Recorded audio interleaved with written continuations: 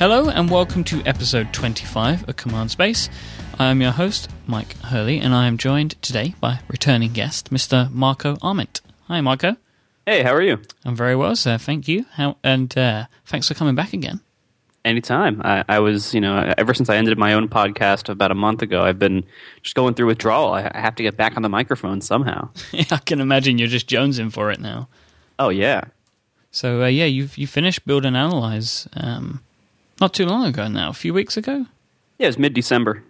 So, do you know, this has kind of pushed my last question to the front of the show now. So I'm going to ask, kind of what's next for Radio Marco? Have you been thinking at all about that? As a matter of fact, I have. One of the reasons why I ended Build and Analyze was that I felt it was getting kind of stale and repetitive, which I think most people can agree that it probably was. But I also wanted to experiment with different types of shows, different formats, different people, different topics. And so I'm actually going to do that pretty soon. I'm launching a new podcast pretty much any day now. I don't know. I don't even know. Maybe by the time this airs, it might even already be launched. Well, this will air in like a couple of hours, so unless you're ready to go then right it definitely now. won't be. Okay. So, but yeah, maybe within a couple of weeks, I'll probably be ready to announce things. I always have interviews with you right before I launch something new that I don't want to talk about yet. No. It's interesting. Great timing. I feel like you're trolling me. Well, it's your schedule. Or maybe do you just wait for me to email and then you're like, right, now I need to start something new. Yeah, I need to launch something 2 weeks later. So that's what I'm very excited to hear. I won't ask too much about it because obviously this is the first I've heard you mention of it, so I'm sure you're. This is the first I have mentioned it. I mean, it's not like I'm not going to set the world on fire with this. It's just something fun. Cool. Well, I will. I'm looking forward to it. I'm looking forward to hearing what you've got. So that means I can bring you back again and we can talk about that. Yeah, in 4 more months. In 4 months' time. So. We were referring to the last time I had you on the show. The first time I had you on the show, we spoke a lot about Instapaper, and you had something coming round the corner that you kind of mentioned you were working on a new app, and there was you were talking very loosely about it, and then there was like the Marco Rumors site popped up. That was fantastic, which was excellent, and it turned out to be the magazine, which I don't think anybody could have guessed that was what you were doing. Yeah, really, nobody did guess it. I mean, I was hinting at it for probably a month or two before the launch, and I made a comment at one point on Twitter or something that once you hear it, it's really obvious, but no one guessed it in advance. Like it's a really fairly simple idea of publish a magazine in Apple's newsstand that's like newsstand native, like it's iOS native. It's not just a pile of PDFs. It's not 400 megabytes of downloading per issue. Just really simple text and occasional images.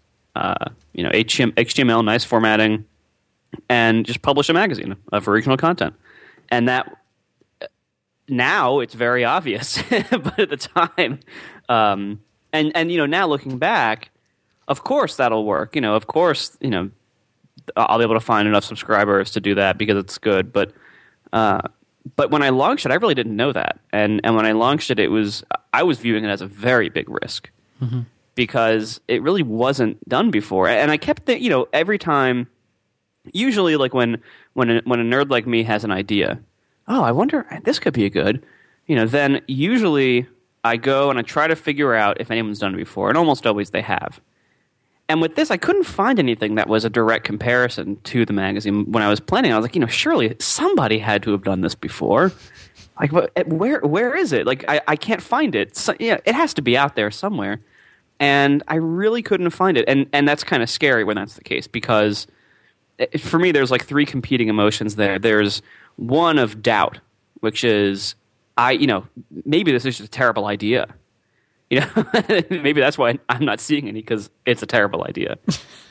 And then there's fear of, what if someone else is doing this at the exact same time as me. Because ideas, there's the principle of simultaneous invention, I think it's called, where, and this is always a problem with patents, or patents, as you say, where, that generally inventions are pieced together from what's already in the world right before they're invented. So, because they build on each other, or an existing invention might suggest a new invention to somebody who's thinking a little bit creatively.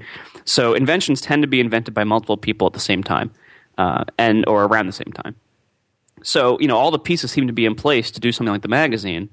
And so I figure, well, surely someone else must be doing this too. I better hurry up and do mine and be the first one. I always get that paranoia with features, with products, with blog posts.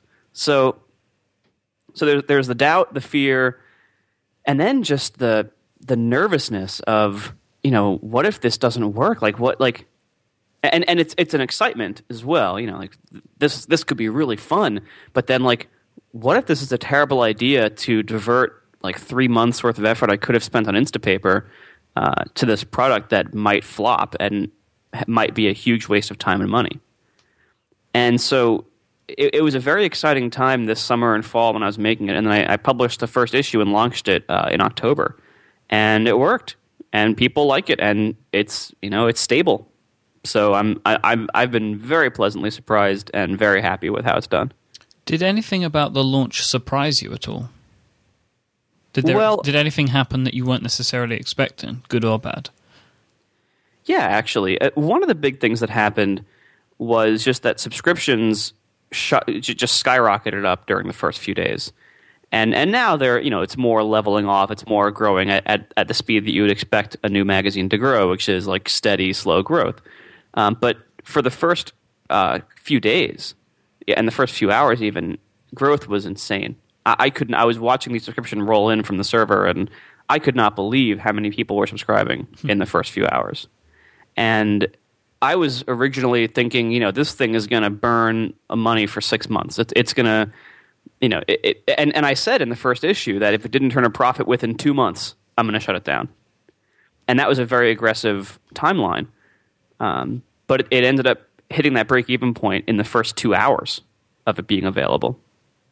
And so that was shocking. I thought it would take a couple of weeks maybe to hit that point, and then maybe another 6 months before I could really start expanding. At first there were no images, no photos, no illustrations. I was the only editor. It was the only staff was me basically. And I was thinking maybe in 6 months I can hire an editor to help out with this. And I was never thinking about photos or illustrations. Now, from issue 5 forward, we've been very photo heavy. We want to have a photo or an illustration for almost every article, if not every article. Yeah, noticed that. And we want to have photo cover art. I had this system at the beginning because Apple requires every issue of a newsstand app to have new cover art, and you can tell all over the iTunes store and in newsstand. The cover art is used all over the place. Unlike other apps, which always just show their icon in the store, a newsstand app will always show the most recent cover art as its icon in the App Store. I had wondered if it was something that was mandated because it kept changing, the colors kept changing. Right. So I built this whole system at the beginning where to keep download sizes small, the app just had 2 templates, black text and white text. And I would just stick a background color under it, so which would go around the border and through that diagonal sash in the middle of the logo. And so the only thing the server would have to tell the app is what color and whether the text was black or white. So it didn't have to send these big images down in each issue. So the issues 1 through 5, which didn't have cover art or photos, or 1 through 4 didn't have any images in them, the issues were 17 kilobytes. Zipped. I mean, it was crazy how small they were. And, compared to, you download an issue of, one of the Condé Nast magazine apps or one of the big ones, and it's 300 megs, and these were, 17, 25 kilobytes. But then as the magazine was going, I mean, this is probably one thing that I would say surprised me, but not quite at launch. But as it was going, we started shifting the focus. So what happened early on is I was able to hire an editor. I hired Glenn Fleischman. Probably after, I think he started mainly with issue 4. And then issue 5 was when he really started doing most of the editing and author work. And So I was able to hire an editor a few months ahead of where I thought I would be able to, which was great. And then we had enough subscriptions where we could say, okay, we're hitting our profitability goal here. That there's enough money here to pay us decent salaries and to make it worth working on. And then we have this little block of extra. So rather than just keep it all and keep the magazine how it was for the first 4 issues, we decided to be more ambitious. And I said, all right, well, how do we grow this? So do we raise the author pay rate? Do we add, illustrations, images, maybe videos, which is very expensive, as I'm sure you know. Do you add stuff, or the more obvious choice, do you just add more issues or more articles? Maybe even publish weekly instead of every 2 weeks. And what we decided to do, it turns out a lot of people. The most obvious choice was start publishing weekly. Publish more articles and publish weekly. And I decided against that. And I don't know if we'll ever do it in the future, but for now, we're not considering that because I like fortnightly. America, you don't call it fortnightly, do you? In America, is it? Well, we have a stupid word, biweekly, which is officially part of the language, but you can't use it because it's imprecise. Because biweekly has been abused so much that it officially has both meanings of twice a week and every 2 weeks. So you can't really use it. See, I like fortnightly, and you should embrace. I give you the word fortnightly to use, Marco, in America. I have occasionally used it because I believe fortnightly is the only word in either American or your crazy British English where it's the only word that unambiguously means every 2 weeks. But I like it at that frequency because it's not too much. Right, and so that's the problem we face. Like when we were considering whether to increase the number of articles, we even like in one issue, I think it was 6 maybe, we had 6 articles in it. We started out with 4 per issue and then moved to 5 and then we tried 6, and 6 is just way too many. And it just felt, and it was just a very long issue, so we figured, all right, the best number of articles that we think in each issue is 5. And then we said, okay, so should we publish more often? And it turned out, like you, a lot of people, not only would publishing weekly be way more stress on my part and on Glenn's part, but and just way more work and would make it less worth doing. But also the audience. I got a few comments from people on Twitter and here and there saying, leave it at every 2 weeks. We like it because almost everybody has at some point, or almost everybody who would read the magazine at least, has at some point subscribed to a print magazine, either on iPad or on actual print. And the issues have just piled up. And very common culprits are The New Yorker and The Economist for this. Very, very commonly people subscribe to one of these, or The Atlantic, or I even subscribed to Harper's for a while. And they just pile up because we don't really, some people have time to read them all, and those people are very fortunate. Most people don't have the time or the attention span to read every issue of The New Yorker and The Economist and The Atlantic as they roll in.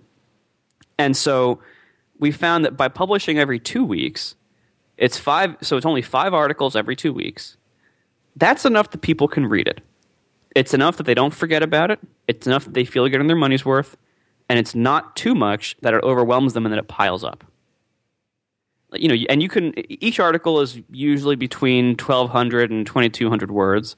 So figure 5 of those, you can generally read an issue within 45 minutes if you really want to. Or an hour, depending on how fast you read. It's not a very long read. So it is manageable. And people aren't encouraged to skip entire issues or entire articles. And they don't feel guilt about, having these things piling up. So we really feel this is the right publishing frequency for now. I think it works. It definitely works for me. I remember you mentioning, I'll build and analyze. Dan was asking sort of about stats, and you were saying that you didn't really have any that you could measure because of there hadn't been enough issues released, and there hadn't really been enough time for Apple to give you the statistics. Do you feel like what you're getting from Apple at the moment is giving you any sort of measurement to readership and things like that? Well, I can tell at least how many subscriptions are active. Because that's all verified against my server. Like the way the in-app purchasing works, they really want you to do server-side verification for things like this, especially for subscriptions. So I always have a live updated number of how many subscriptions I have and how many I've ever had and how many are still valid, basically. I can't really tell, obviously, whether how many are in trial mode, but you can kind of derive that by just looking at how old it is and everything else. But yeah, for the most part, subscriptions have actually been pretty consistent. It's fairly easy for me to predict now, what are we going to have in 2 weeks? I can generally predict that pretty accurately because growth has now gone from a weird, spiky, crazy mess to a nice line. So it's easier to predict now. And that's good because that allows me to know how much I can spend. So, for instance, as I was saying, like as subscriptions crossed over what the bare minimum that I needed to pay for all this stuff, we had this extra and we thought, all right, well, how do you spend the extra? So rather than going for more issues, we decided to go for higher production values on the issues we have. So I was able to hire Glenn and hire him for a good amount of time each month so that now he can go back and work with the authors and do significant revision to the articles and really work to develop them further, to edit them. An editor is not somebody who just does typos and bad punctuation. Like an editor works with the authors to really bring out the best in the articles and to refine them and to have them rewrite and reorganize certain sections or omit certain sections to make the whole article stronger. And so now we have the resources now to be able to do that. And so the articles we're producing are better. And then we have copy editors who can go through and fix sentence structure, punctuation, wrong words, misspellings, wrong definitions. And now we also have a budget for photos and original illustrations, which is fantastic. Since we added those, it is so much more satisfying because at first I thought you didn't need them. Although at first I also thought it would be about technology. That also hasn't been the case. But at first I thought, all you need is the text, and that's about it for most of this stuff. But I really enjoy seeing the photos. I enjoy the photo cover art. I enjoy seeing the giant banner photos at Retina resolution at the top of the articles, which, by the way, trying to get photo agencies to give you Retina resolution rights is not easy. Yeah, so, I remember the awkward conversation on Build and Analyze after the ad. After Shutterstock? Yeah. Well, fortunately, I was able to work with them. I did negotiate that license. Good. But, Retina stuff is so new, relatively speaking, to the photo licensing and wire agency and stock industries that they really haven't had time to do much with it yet, to really say, all right, and there aren't a whole lot of people asking. So for me to go to like Getty Images and say, hey, I need this at 2048 pixels wide. Can I do that? There aren't a whole lot of people asking that question yet. It was a similar problem to licensing fonts when I was getting fonts for Instapaper. Now you're seeing a lot more apps with custom fonts, but back when I was licensing for Instapaper, there really weren't that many. It was much newer because iOS was only very recently able to support it in a way that wasn't buggy and horrible. So font foundries had no idea really how to deal with app licensing. So we're seeing a similar thing now with Retina image licensing, but that just means that I more often just go directly to the photographer, or in some cases I just shoot my own photos for certain things, or we're able to use Creative Commons licensed photos from Flickr, which is a fantastic resource. And so, yeah, we're making it work. And then, of course, illustrations, we hire somebody directly and we just say, all right, here's the output resolution we need.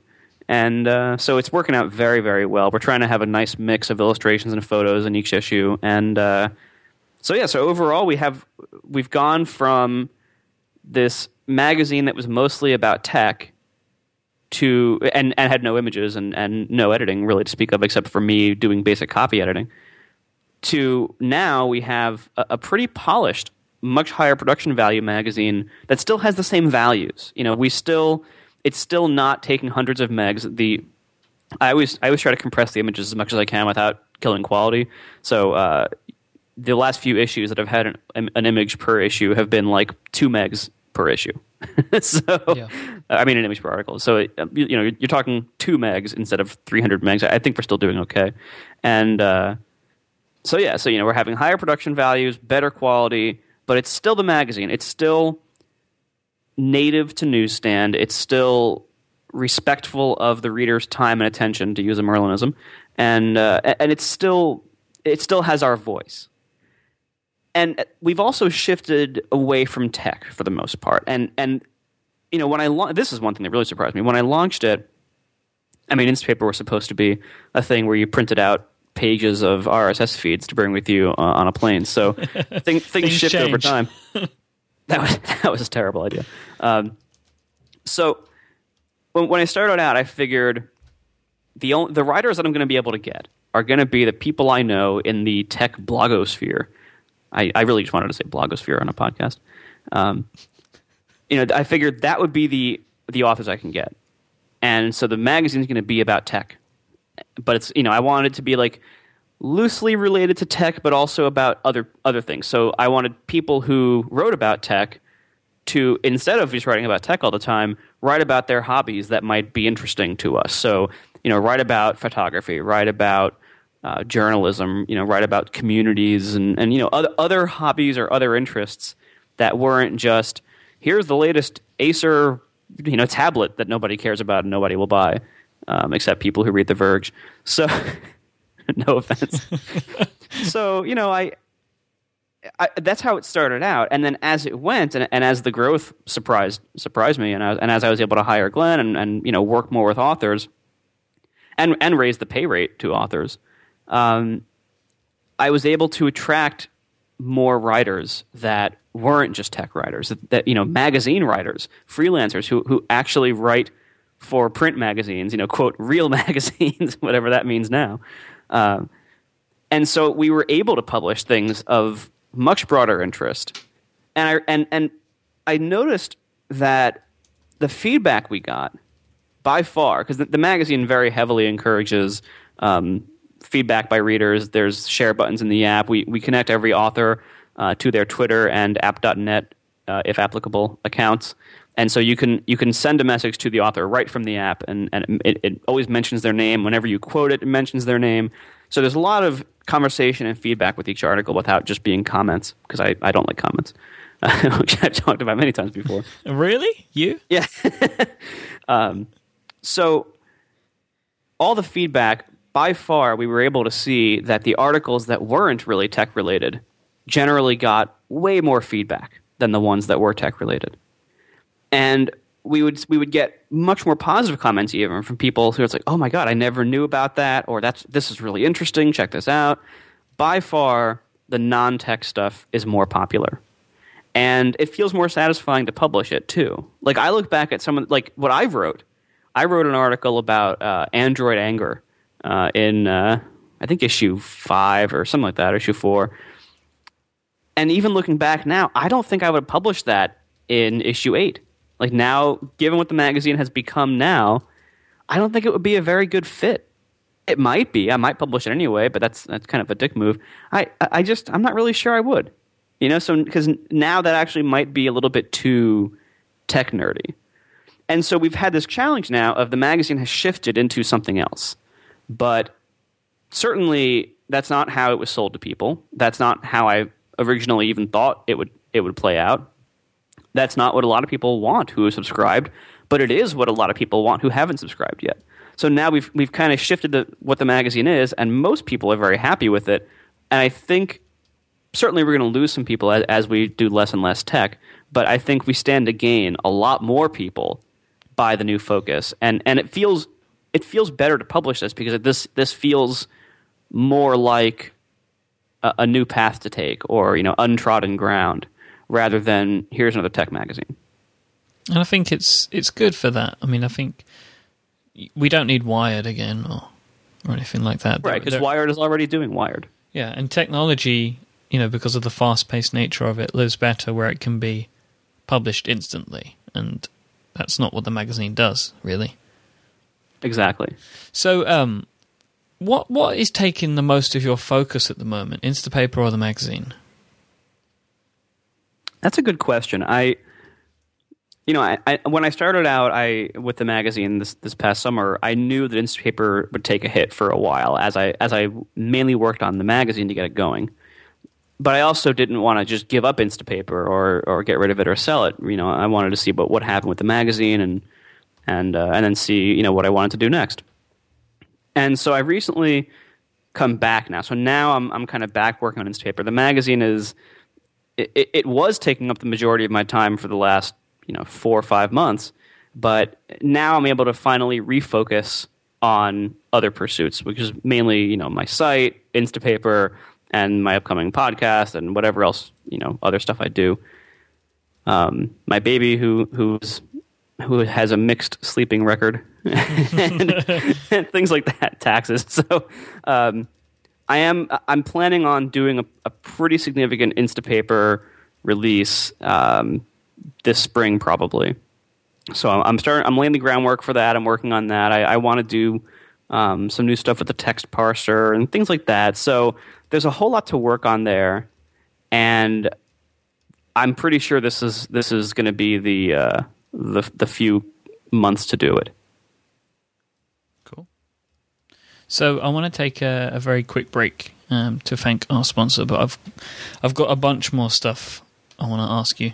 Great. I want to talk about contributors and stuff like that, because we've touched on it, but I've got some things that I want to ask you. So I just want to thank Squarespace very quickly. They are a very loyal and awesome sponsor. Squarespace give you everything you need to make an amazing website. They provide you with all the tools that you need to build your home online, whether that be a website, blog, or portfolio. They have created a completely managed environment for you to use, which is fully hosted. They build in everything that you need. You don't have to worry about scaling integration with social services like Twitter and Facebook. You don't have to worry about finding designers. You don't have to worry about finding and buying separate iOS applications. You don't need to worry about installing statistics managers like Google Analytics, because it's all built into Squarespace in one package with one price. And that's why I love them. I don't need to worry about finding a designer, paying them a bunch of money to create something that I think looks good, and then finding somebody else to implement it because I don't understand that stuff. They have built-in beautiful templates. They're really clean. They let your content do all the talking, and they have responsive web design built right in. So no matter what device size you're going to a site from, whether it's an iPad, an iPad mini, an iPhone, Mac, it's just going to look fantastic because the site will automatically scale and maintain the beauty of the design that you've chosen. They have a fantastic page builder called Layout Engine, which allows you to create custom layouts for each of your pages in seconds. You just add blocks of content onto the page and you can drag and drop them really easily. It's very impressive. They have real-time analytics that are built right in, and you can even access your statistics on their iOS and Android apps, but you can also manage and post to your site on the go there too. They have a blog importer, so you can easily bring over your site from elsewhere. And they have award-winning 24/7 customer support that will respond in minutes, and they can help you with any issues you might have when it comes to setting up your account. I want you to go and try out Squarespace so you can see how awesome all of these features are, and they've given us a free trial that we can give to you. If you just go to squarespace.com/70 decibels, you can sign up for your free trial there. And if you decide to purchase a plan with Squarespace, it starts at $10 a month for the standard plan and $20 a month for their unlimited plan. If you sign up for a year, up front you'll get 20% off, and if you sign up for 2 years, you'll get 25% off that monthly price. But you can also get an additional 10% off, so that can be off your first month or on top of any of the annual plan savings. If you use the code 70decibels1 at 70DECIBELS1 at checkout, you'll get that additional 10% off. So go check out Squarespace, everything you need to make an amazing website. So, Marco, I saw you say on Twitter a couple of days ago that you were sort of talking about the fleeing Condé Nast writers, because there's been some issues over in Condé Nast at the moment, and you were saying to come and write for you. And I just wonder, is this, like, going forward, is this the type of caliber of person you're looking for? I want the magazine to be as good as The New Yorker. And I know that, we're talking about very different scales here. And I know that to have to pay somebody $10,000, $15,000 for a feature article that takes 6 months to write, and trips and research and everything, that's above our abilities right now. But I would like it to not be in the future. So that's what I'm aiming for. And I don't know if that's realistic. I have no idea if we'll ever get there, but I'm trying to. I would love to get there. And even if we can't afford things like 15,000 word features that have been researched and win Pulitzers, even if we can't afford to do that, I think we can strive for that level of quality with what we can do, with what we can publish.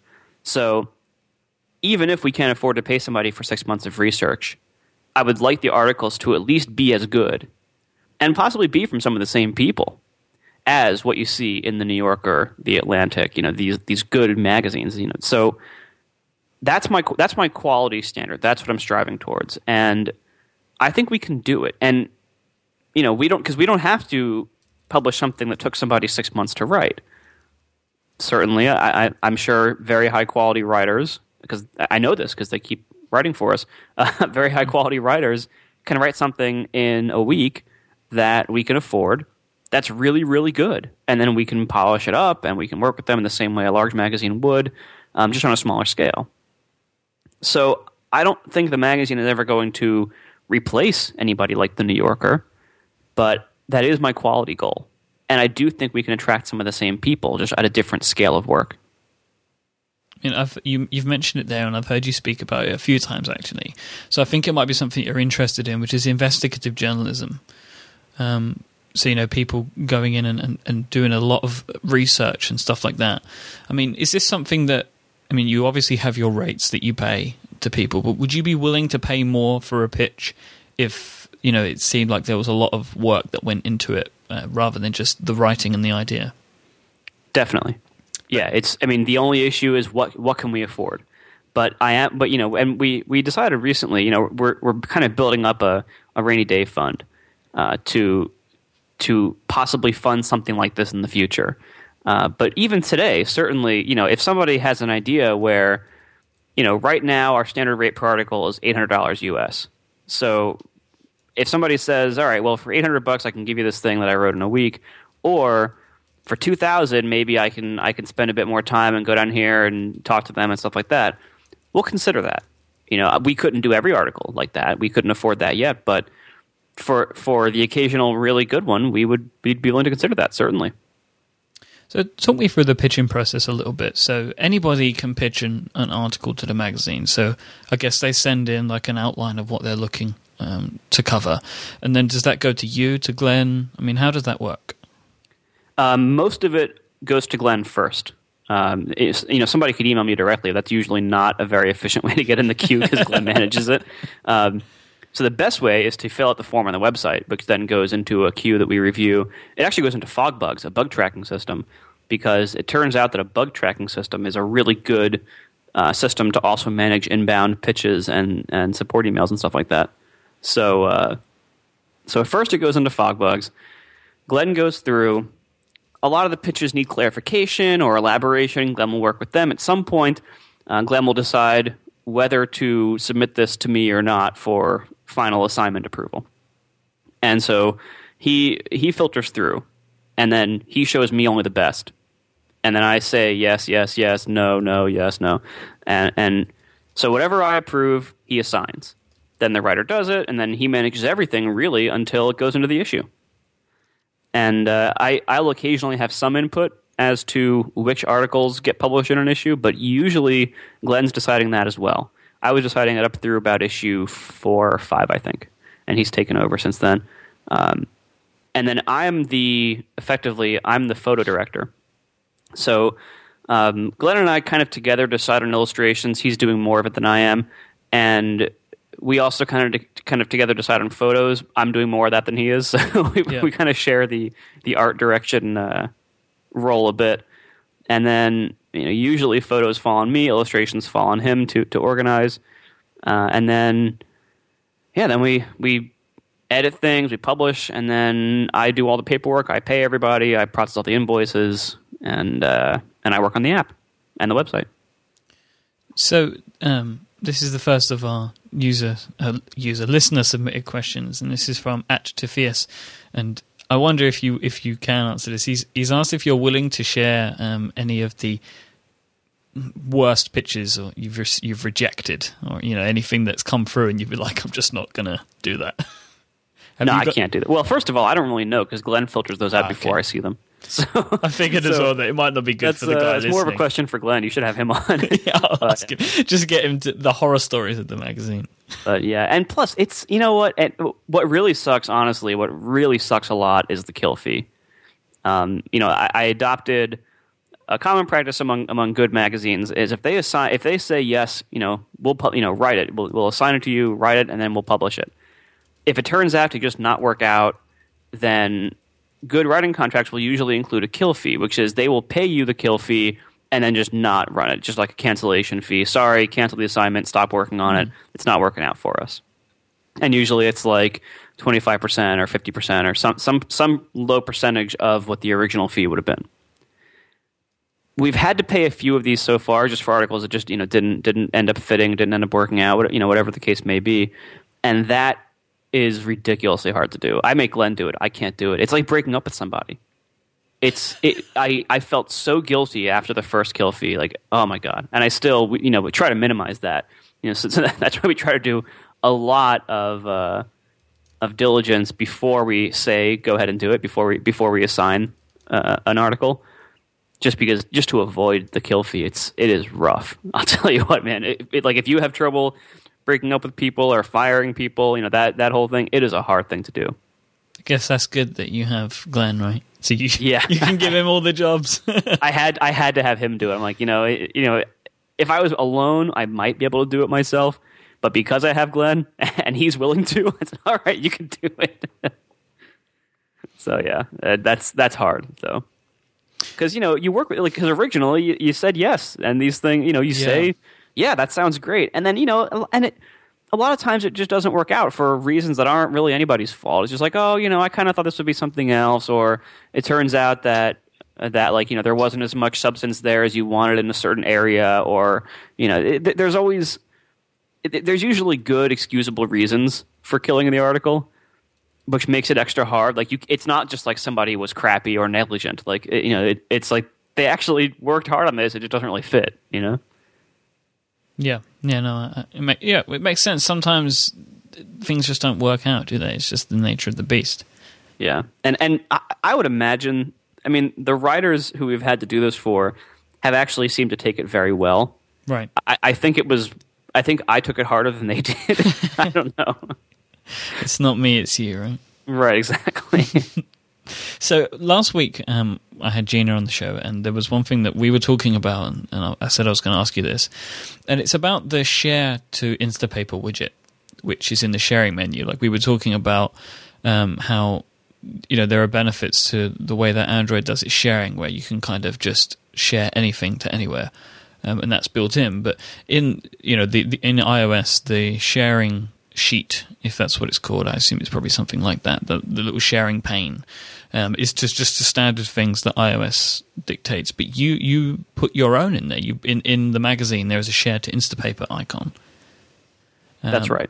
How easy was that to implement? I mean, because I've not seen other apps use it.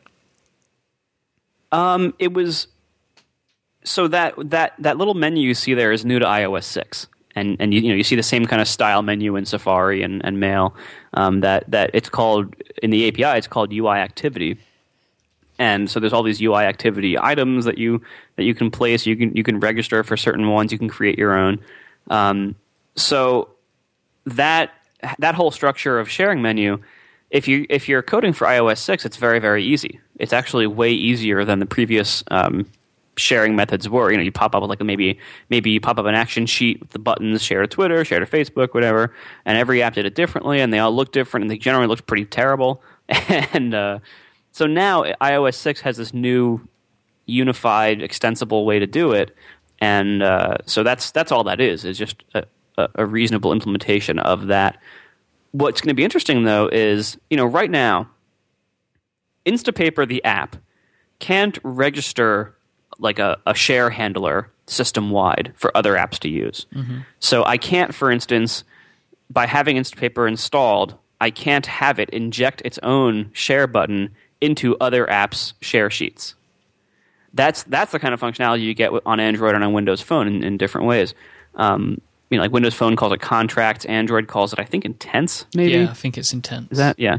iOS doesn't have that yet, but the UI activity system in iOS 6 kind of looks like that might be on the horizon. And there have been a few people who have noticed the way that the mail, I think, sheet was implemented in iOS 6 uses XPC on the back end. And it's using something called a remote view controller, which I don't want to get too nerdy, but this basically opens up the possibility for iOS to have what Android and Windows have in this way, which is I could register from my app to have my share icon show up in all other apps. And so we'll see. That might be in iOS 7 maybe. We don't know. But it sure looks like they're laying the groundwork for that. So I'm very excited. I really hope they do that. I guess just what we need is another approval process, right? I guess that's just what you're after. You just want. Well, I mean, it would be part of the app. It'd be part of that approval process. So, how important was it to you to get this Instapaper sharing in? Oh, that was non-negotiable. That had to be there in version 1. So, if Apple said no, you can't have this in, we're not going to allow this, would that have killed the project or? Well, I guess no. I mean, but I'm nothing about the Instapaper share button there is risky or against any rules. That's actually exactly what Apple wants you to do. That's the kind of sharing menu they want you to create now. So that wasn't a risk at all. So another question from one of our listeners with an unpronounceable username. So I'm going to just say it's Weeleep. Do you plan to implement elements of design from the magazine to future updates of Instapaper? He talks about gestures, so you've got I assume they mean like pulling in from the left to bring up the sort of the navigation. And Walrus CP asks, are you going to see some things coming back? So like font options into the magazine, things like the auto night view and stuff like that. So are you going to be sharing design between the two applications? Yes, to some degree. So for the latter, I'll answer first. Bringing more things from Instapaper into the magazine, that's unlikely, because what I got with the magazine was a clean start, and I've been working on Instapaper now for I don't know offhand, something like 5 years. I mean, it was in the App Store on day 1 of the App Store in 2008.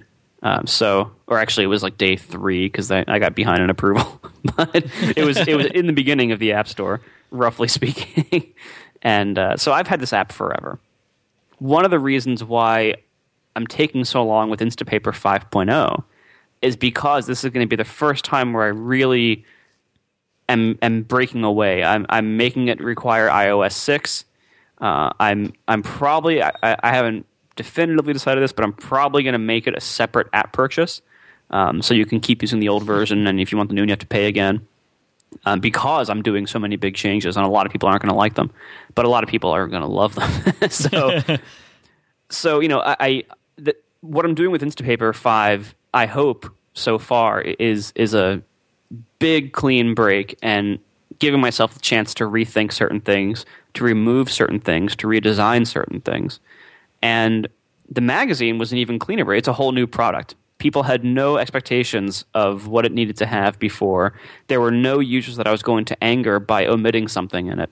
So, like I talked about this a little bit on Build and Analyze, but one of the things that I omitted from the magazine was a full screen mode.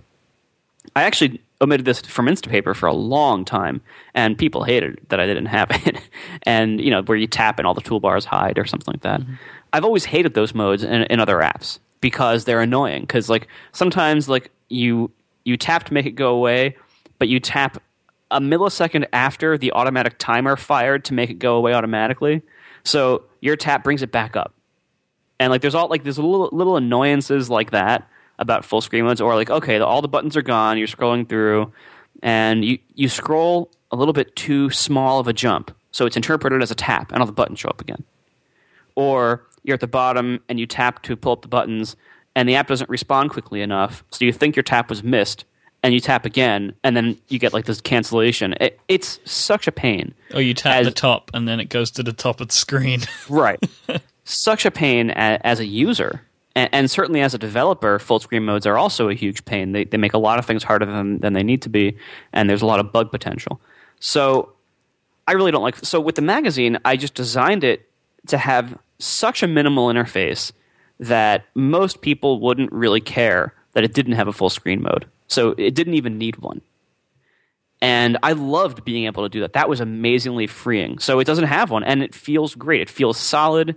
It does what you expect. There's none of this like feeling out of control by the full screen mode hiding or showing, not responding properly to you, or not doing what you intended. As a user, it's great. As a developer, it's amazing. So it was a chance to have this clean start, right? Similarly, like font controls, as the unpronounceable person asked about. Instapaper has too many font controls. It gives people the ability to create bad settings, and I probably am going to leave them all there in 5.0 because I think people would just get too upset if I removed any of them. But like one of the ones that I would love to remove is line height, because people generally set that badly in a way that they think will be good, but then it's actually harder for them to read, and they don't necessarily consciously realize that. And then this is just an app that's configured in a way that makes it hard to read. That's no good. So, and also the font choices. I would eliminate all the system fonts. I would just have my custom fonts that I license because they're all way better. I would eliminate Baskerville because it's the least chosen font. But those like 10 people who use Baskerville would be really upset if I did that in Instapaper. So with the magazine, I was able to have one font, just the one I thought was the best. I had 2 color schemes, the 2 I thought were the best. I would get rid of sepia mode in Instapaper, by the way. I hate that, but enough people love that I really can't. But with the magazine, I had this clean start. So with Instapaper, I'm going to have a kind of clean restart with 5.0. I'm not going to really be able to remove much, but I will be able to change a lot. I can change the interface. I can change things. Certain things are going to be problematic, though, because like things like gestures. The way the magazine has that slide-out pane of listing articles, that's going to be hard to do in Instapaper because so many people use pagination. And pagination interprets the gestures differently. Then you have swipe gestures to turn pages. So I'd have to either not offer the pull-out to view the article list gesture, or change it so that it only works when pagination is off, and then in pagination have a different way to pull it out. And that's kind of crappy. Yeah, that doesn't really work. So like Instapaper, it just has so many more features, and there's so many fewer assumptions made in it. The magazine is always showing content that I have full control over. I can edit the content. I can make sure it doesn't have any additional cruft or any weird layout issues. With Instapaper, I have less control. I don't know what you're going to be reading. I don't know if the text parser is going to have a perfect parse of that page or not. And there might be junk above or below the article. There might be weird images that show up that probably shouldn't be there. Or there might be images, if I'm too aggressive with the parser, that are missing. So, there's all sorts of conditions there. You could have the font settings set really weird to something that I didn't expect. Some tremendous setting of Baskerville that's as high as it goes, and you only ever view it in landscape with sepia mode. Like I'm probably not going to test that very well. And so there's all these conditions, all these exceptions that Instapaper has to deal with that the magazine doesn't. So there's going to be a lot of designs and features that I can't bring over to Instapaper because the app just doesn't fit with that. It wouldn't work. There's some kind of exception or condition or combination of factors that will make it not work well in Instapaper. And one of the things that differentiates Instapaper from its competitors is that if I can't do a feature well, I won't do it. And that angers a lot of people. A lot of people want that decision to be on them, the user. So, if I have a feature like, I think a while ago, I don't know if they still do it, a while ago, Pocket had a feature called Dispatch or something, where they would automatically categorize your articles into topics based on their text, and it was based on a popular algorithm that does this. My background is actually in search clustering. I worked at a company in Pittsburgh before I came to Tumblr called Vivissimo, that their whole business was topical clustering. I'm very, very familiar with that world. And I chose not to do that in Instapaper because it doesn't really work that well for that kind of input. For when you have no other real input with relevancy or things like that, it's really hard to do that. And when your input is general things from the internet, not like medical documents from this one source, or, you know, everything ever published by the patent office. Like, you know, when you have a narrow domain, you can do topical clustering in a way that works fairly well. When your domain is the entire internet and any article somebody might possibly want to save, it doesn't work that well. And I know that. And so that's a kind of feature where no matter how many people request that, I'm not going to do it because I know it doesn't work. And people who, you know, like I wrote a while ago, back when the Surface launched, that, you know, Microsoft's philosophy, well, Apple's philosophy is very controlling. Apple's philosophy is, if something is going to suck, we're not going to even let you do it, or we're at least going to try not to. Like, we're going to protect you from that by removing options, removing freedoms, removing abilities, so that what you get is something that works very well. Microsoft and Android, actually, you know, so with Windows and Android, the philosophy is, we're going to give you a lot more control as the user, and we're going to let you do a lot more. We're going to let your software do a lot more. Everything's going to be more Wild West, but it could suck. And if it sucks, it's your problem. And we're not going to prevent it from sucking. And we're not going to prevent things from being malware or stepping all over certain resources. You know, that's all on you. It's more of like a hands-off, you know, free market, libertarian kind of approach. And those both attract very, very different customers. And a customer that wants the opposite of what they chose is generally very angry about what they chose, or very unhappy with it. And that gap will never be resolved. There's never going to be something that satisfies both of those camps in most markets. So Instapaper is always going to be the more Apple-like one of those, because I prefer that. I'm going to be more controlling. I'm going to give people fewer options, fewer freedoms, fewer abilities, but I'm going to implement what I do implement as well as I possibly can, making sure that it's very, very hard to create something that sucks. And it's very hard to see random weird failures of either my software or the user's habits. Which works. So you mentioned other platforms right now. This is a question that is asked of you a lot. You know, people want to know, are you going to bring the magazine to other platforms? And I had this question in a different form to what I have now because of that Droid Life article that appeared that appeared last night, which was a shame. And I mean, I am a fan of Android, and I like to look at other platforms. We have another show called Bionic on the network where we look at things outside of Apple, and must be horrible. It's a good show. It's a good show, and Android has its moments, but some of the problems are, so, as with all of these communities, you can get people that are nasty, and this Droid Life article was kind of embarrassing, really, for that, you know, for the Android folk, and basically just panning you, really, in an unprofessional way, which is a shame, but. You know, so you kind of tweeted, and you've got a tweet here that says, when people ask me whether I'll port the magazine app to Android, I'll just send them that link and ask what they think I should do. So, I mean, I assume, really, I mean, I know I've seen you say before that, and the Next Web had issues, didn't they, with their magazine, and it seems that there are still parts of Android from a development perspective that make these things difficult. But I guess as well, the issue that you and the Android community have is probably going to continue to keep you away from there for this application, right? Well, I mean, there's a few issues there. You know, one, obviously, like when you look at the Next Web, their whole thing was they published their magazine on both iOS and Android, and they recently discontinued the Android version, basically saying that it was being downloaded less than 80 times as much, or yeah, it was a ratio of 1 to 80 to iOS downloads. Yep, that's correct. I'm looking at it now. And that's pretty rough. And you can look at that and say, well, the Next Web also publishes a whole lot of Apple news, so, you know, maybe their audience isn't all on Android. You know, that makes some sense.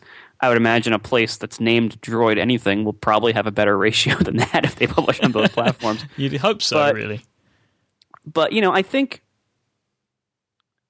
Android is a very weird platform in a number, and certainly iOS has its problems as well, but the Android market size and how they respond to things is very odd. You know, we see this weird disconnect where Android by unit sales has a ton. It's ahead of iOS in almost every market, and it has been for years in raw unit sales. But then you look at the web browsing stats of how many, like, by various companies that release the stuff every few months, and it seems like iOS is always significantly ahead of Android in those.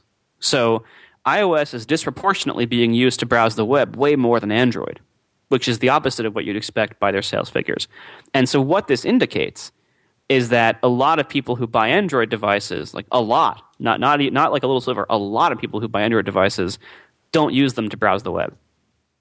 And it's this factor, a lot of people have different explanations for it. My theory is that Android's rise in popularity corresponds, especially in the US, corresponds extremely well to when Verizon started making their Droid brand and pushing it very, very heavily in both advertisements and in the stores.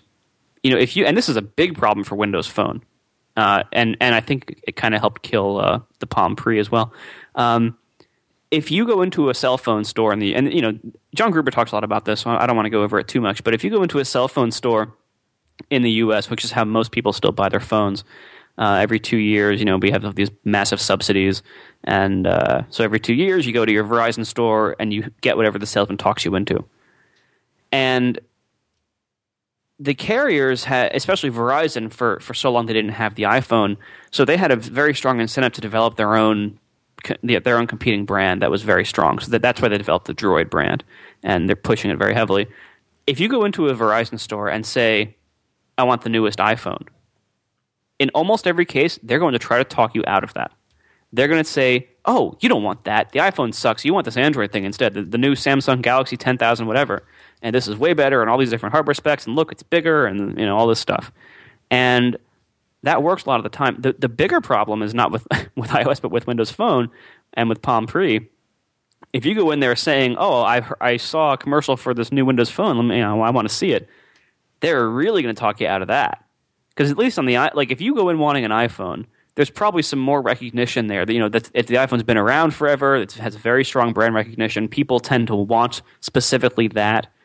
If you go in showing any interest whatsoever in Windows Phone or any new thing that comes out, you're probably a lot less devoted to it mentally, because it's newer, it's not as strong, not very popular. You go in there asking about that, and they will almost every time again try to talk you into a Droid, because usually the salesman is being paid a bonus for every Droid they sell, and only for Droids they sell. And there's all sorts of these spiff, I think they're called, these incentives for the retail sale. It's a whole mess. Anyway, a lot of people buy Android phones who don't use them as computers, and so it sure looks like like a lot of people go in wanting just a regular flip phone, like a regular phone. They don't care about browsing the web on it, and they get talked into it because there's all these incentives. You get the higher paid data plan. So you have a whole market of people who have these phones who basically use them to make phone calls and take pictures and not much else. So the Android market is huge, but if you're trying to sell an app to people, the number of people who ever will even download any apps from Android is itself not that great of a percentage as far as we know of all Android devices. And then the number of people who will pay for them is way, way lower. And I don't think we really know why that is, but I think it's pretty clear that is the case. It's difficult because it's hard to... There aren't really numbers. It's difficult to point to and say this is the percentage, or... like for example, we spoke last time, I looked on the Play Store and could say that your app had been downloaded less than 50,000 times because they have like these brackets. And that's still the same. And I'm sure that you have many more than 50,000 iOS downloads. But then, you wonder, is it because the market's different? Like, what is it? And it's really that there aren't metrics. They just don't exist. So it's so tough to try and match these things up and try and say, oh, this is why, and look at it that way, because all we've got is just our own theories. Exactly. But what I do have is a big data point. I have Instapaper sales on Android. Yep. And I should point out too, my problems with the quote Android community. Obviously, a lot of Android fans don't like me because I say things like what I just spent the last 10 minutes saying about Android. Yeah. But I'm faced with the reality here.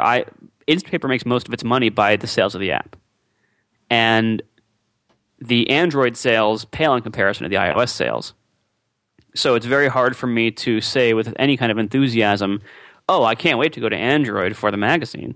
It's just, look, this is the data point I have. It seems like no one else is really reporting massively different data. You're right that it is hard to find good numbers on this, but there are occasionally developers who will report, who have their app on both platforms, who will report how well it's doing relative to the other platform. And I really don't see a whole lot of those that are very much in favor of Android. And so I have that to look at. I have my own data to look at. It just looks to me like if you're in the business of making something that you're charging people directly for, that's not just free and ad supported or some other or VC funded or some other model, Android is just a terrible place to go. It's not even kind of worse. No, it's terrible. Like it's very hard to justify a business doing that with Android if you have to make money directly from the people who are downloading it. So since both of my businesses are that model, there's just not much on Android that I need to be paying attention to. And this is very infuriating to people who love Android who want to, because the number of people who will buy something on Android isn't zero. There are people who will buy it and they will tell me too, well, I bought it, and it's frustrating, for them to hear this, for anyone else to hear this who loves Android. But that's just how it is. That I can't really say that the data is biased.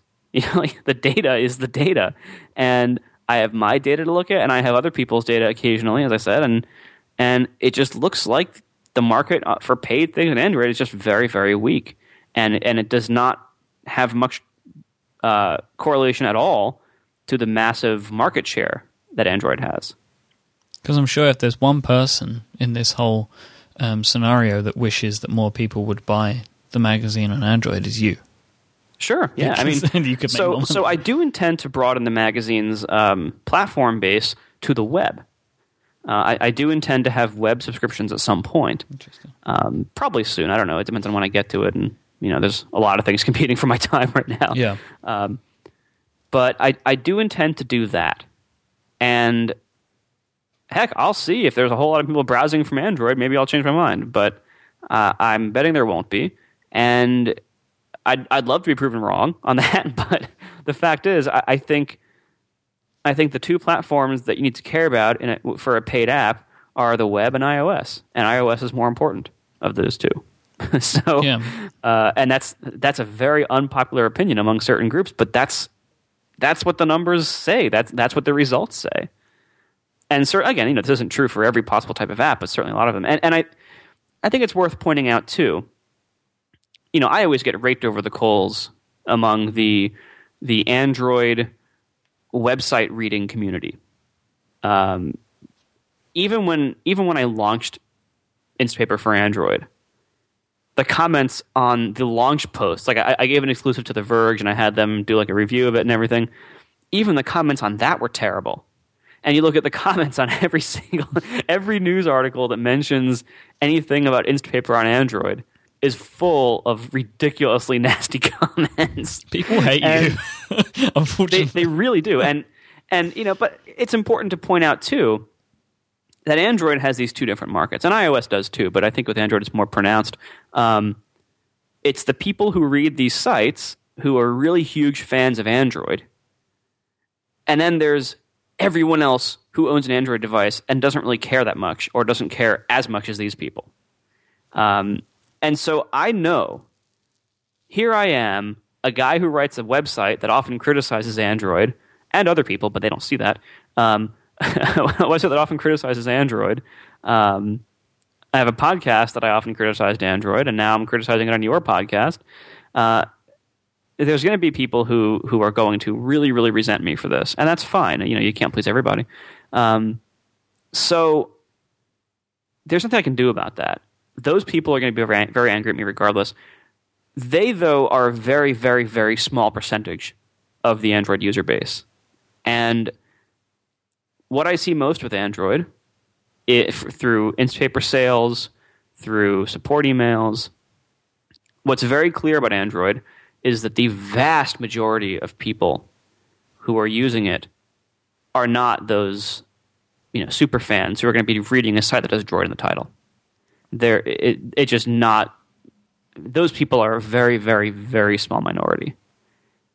And the disconnect between their opinions, ideas, and behavior and the opinions, ideas, and behavior of the Android user base at large is a very, very big difference. And so how well I'm doing with those people doesn't really reflect how well I'm going to do or am doing in the Android marketplace. And so I have to mostly ignore them. And that also angers them to a great degree. But, I think I've reached a point with them even long before I had released an Android app. I think I reached a point with that community where anything I do is going to be heavily criticized and flamed and everything. So, their biggest problem with me right now is that Instapaper for Android costs money, and that my main competitor in Android, Pocket, is free. So what if I made it free? What do you think would happen? I can guarantee you what would happen. I would probably discontinue the app, and because neither Mobilux nor I would have any incentive to keep it supported and running. But even let's say somehow we found a way to pay for it. All right, so financial concerns are out of the way. If I made the Android app free, two things would happen. First, I would get a massive influx of new users who I had to support with my hosting bill every month, which is currently at $7,000 a month and is going up. Oh, no, more than that now. It's more like $8,000. Anyway, so $8,000 a month is what I pay to host Instapaper. That's before any kind of staffing, taxes, insurance, everything. Before all that, just hosting. So that number would go up probably to at least 9 or 10. So there's that. And then all these sites, this whole audience of people who have been flaming me for months for charging money for an app on Android where something exists that's free, they would all say, "Oh yeah, but Pocket is still better in these ways. You don't need to switch." And now, like they would complain about something else. So I can't win with that crowd. I have no incentive to try, and I have way more incentive to leave things the way they are, which is Mobilux makes my Android app for me. They're great. They devote some time to it as it warrants. I focus on the iOS side and the web side, and that's where the vast majority of my attention goes. With the magazine, I have I have no incentive whatsoever to bring that to Android because that's even more expensive. That's not just $3 once, that's $2 a month. The chances of that being well received on Android are so horribly low that I'm not even going to try. I don't foresee ever bringing the magazine to Android. I can say that with confidence. I really don't think it's ever going to happen. And it's sad. I would love to. I would love to have another platform full of potential subscribers. But I really don't see any evidence whatsoever that that's actually going to be the case for me if I try it. So I'm not going to. There you go. You can put a bow on that answer. So I have one last question for you, Marco. And this comes from @ApolloZach. And he asks, do you think you'd ever have any plans for a print edition? Like maybe as like a one-off, like a Christmas special or something, to do a print edition of the magazine? I'm not really sure yet. I don't have any plans right now to do any kind of regular print edition, but one thing I might do is like a best of compilation. Yeah. Maybe once a year or every 6 months release like a best of comp. Because, right now, if you printed out an issue of the magazine, it would be like 7 pages long. It would. It's like a pamphlet, really. Right, exactly. So, what I might do, though, is like a best of, and maybe like sell it as an ebook in the iBook store and then on Kindle and everything else. Haven't really decided that yet, honestly. We haven't even had time to consider it. But I would probably do that first, the electronic compilation, before I would do print.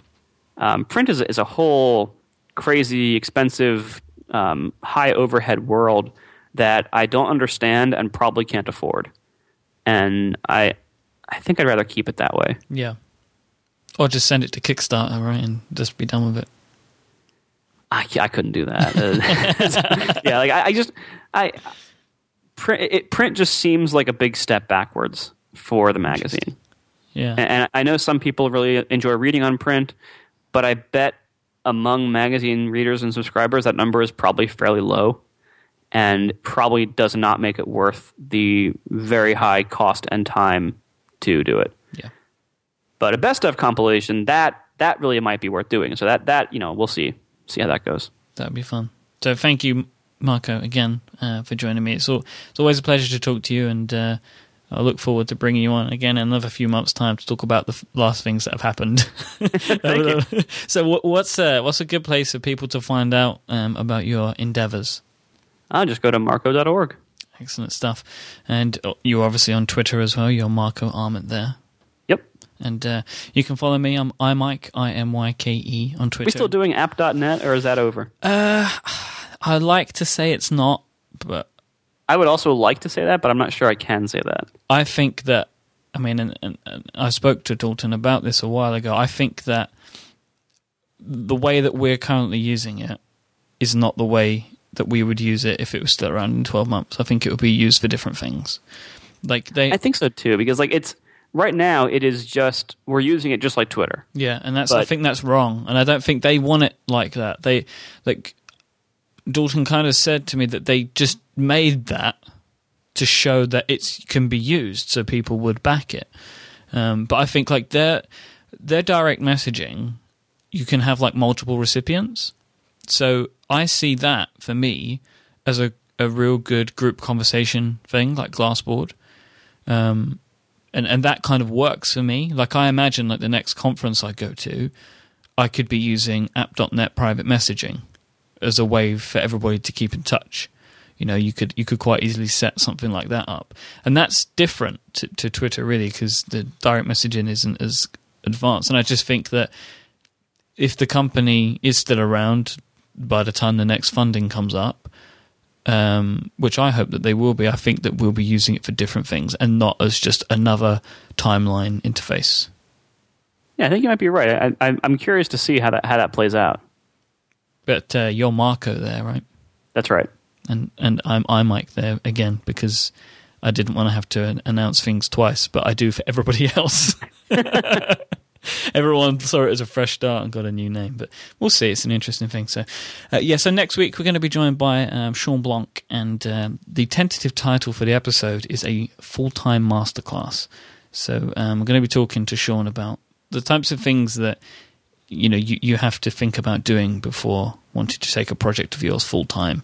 And this came from I heard him talking on his show a while ago about the way that he budgets and things like that, and the way that he was thinking about things like that when he took his business full time with his website. So tune in for that. It will be an interesting episode. Thanks again to Marco for joining us, and thank you to you for listening. Until next time, bye-bye. Thanks.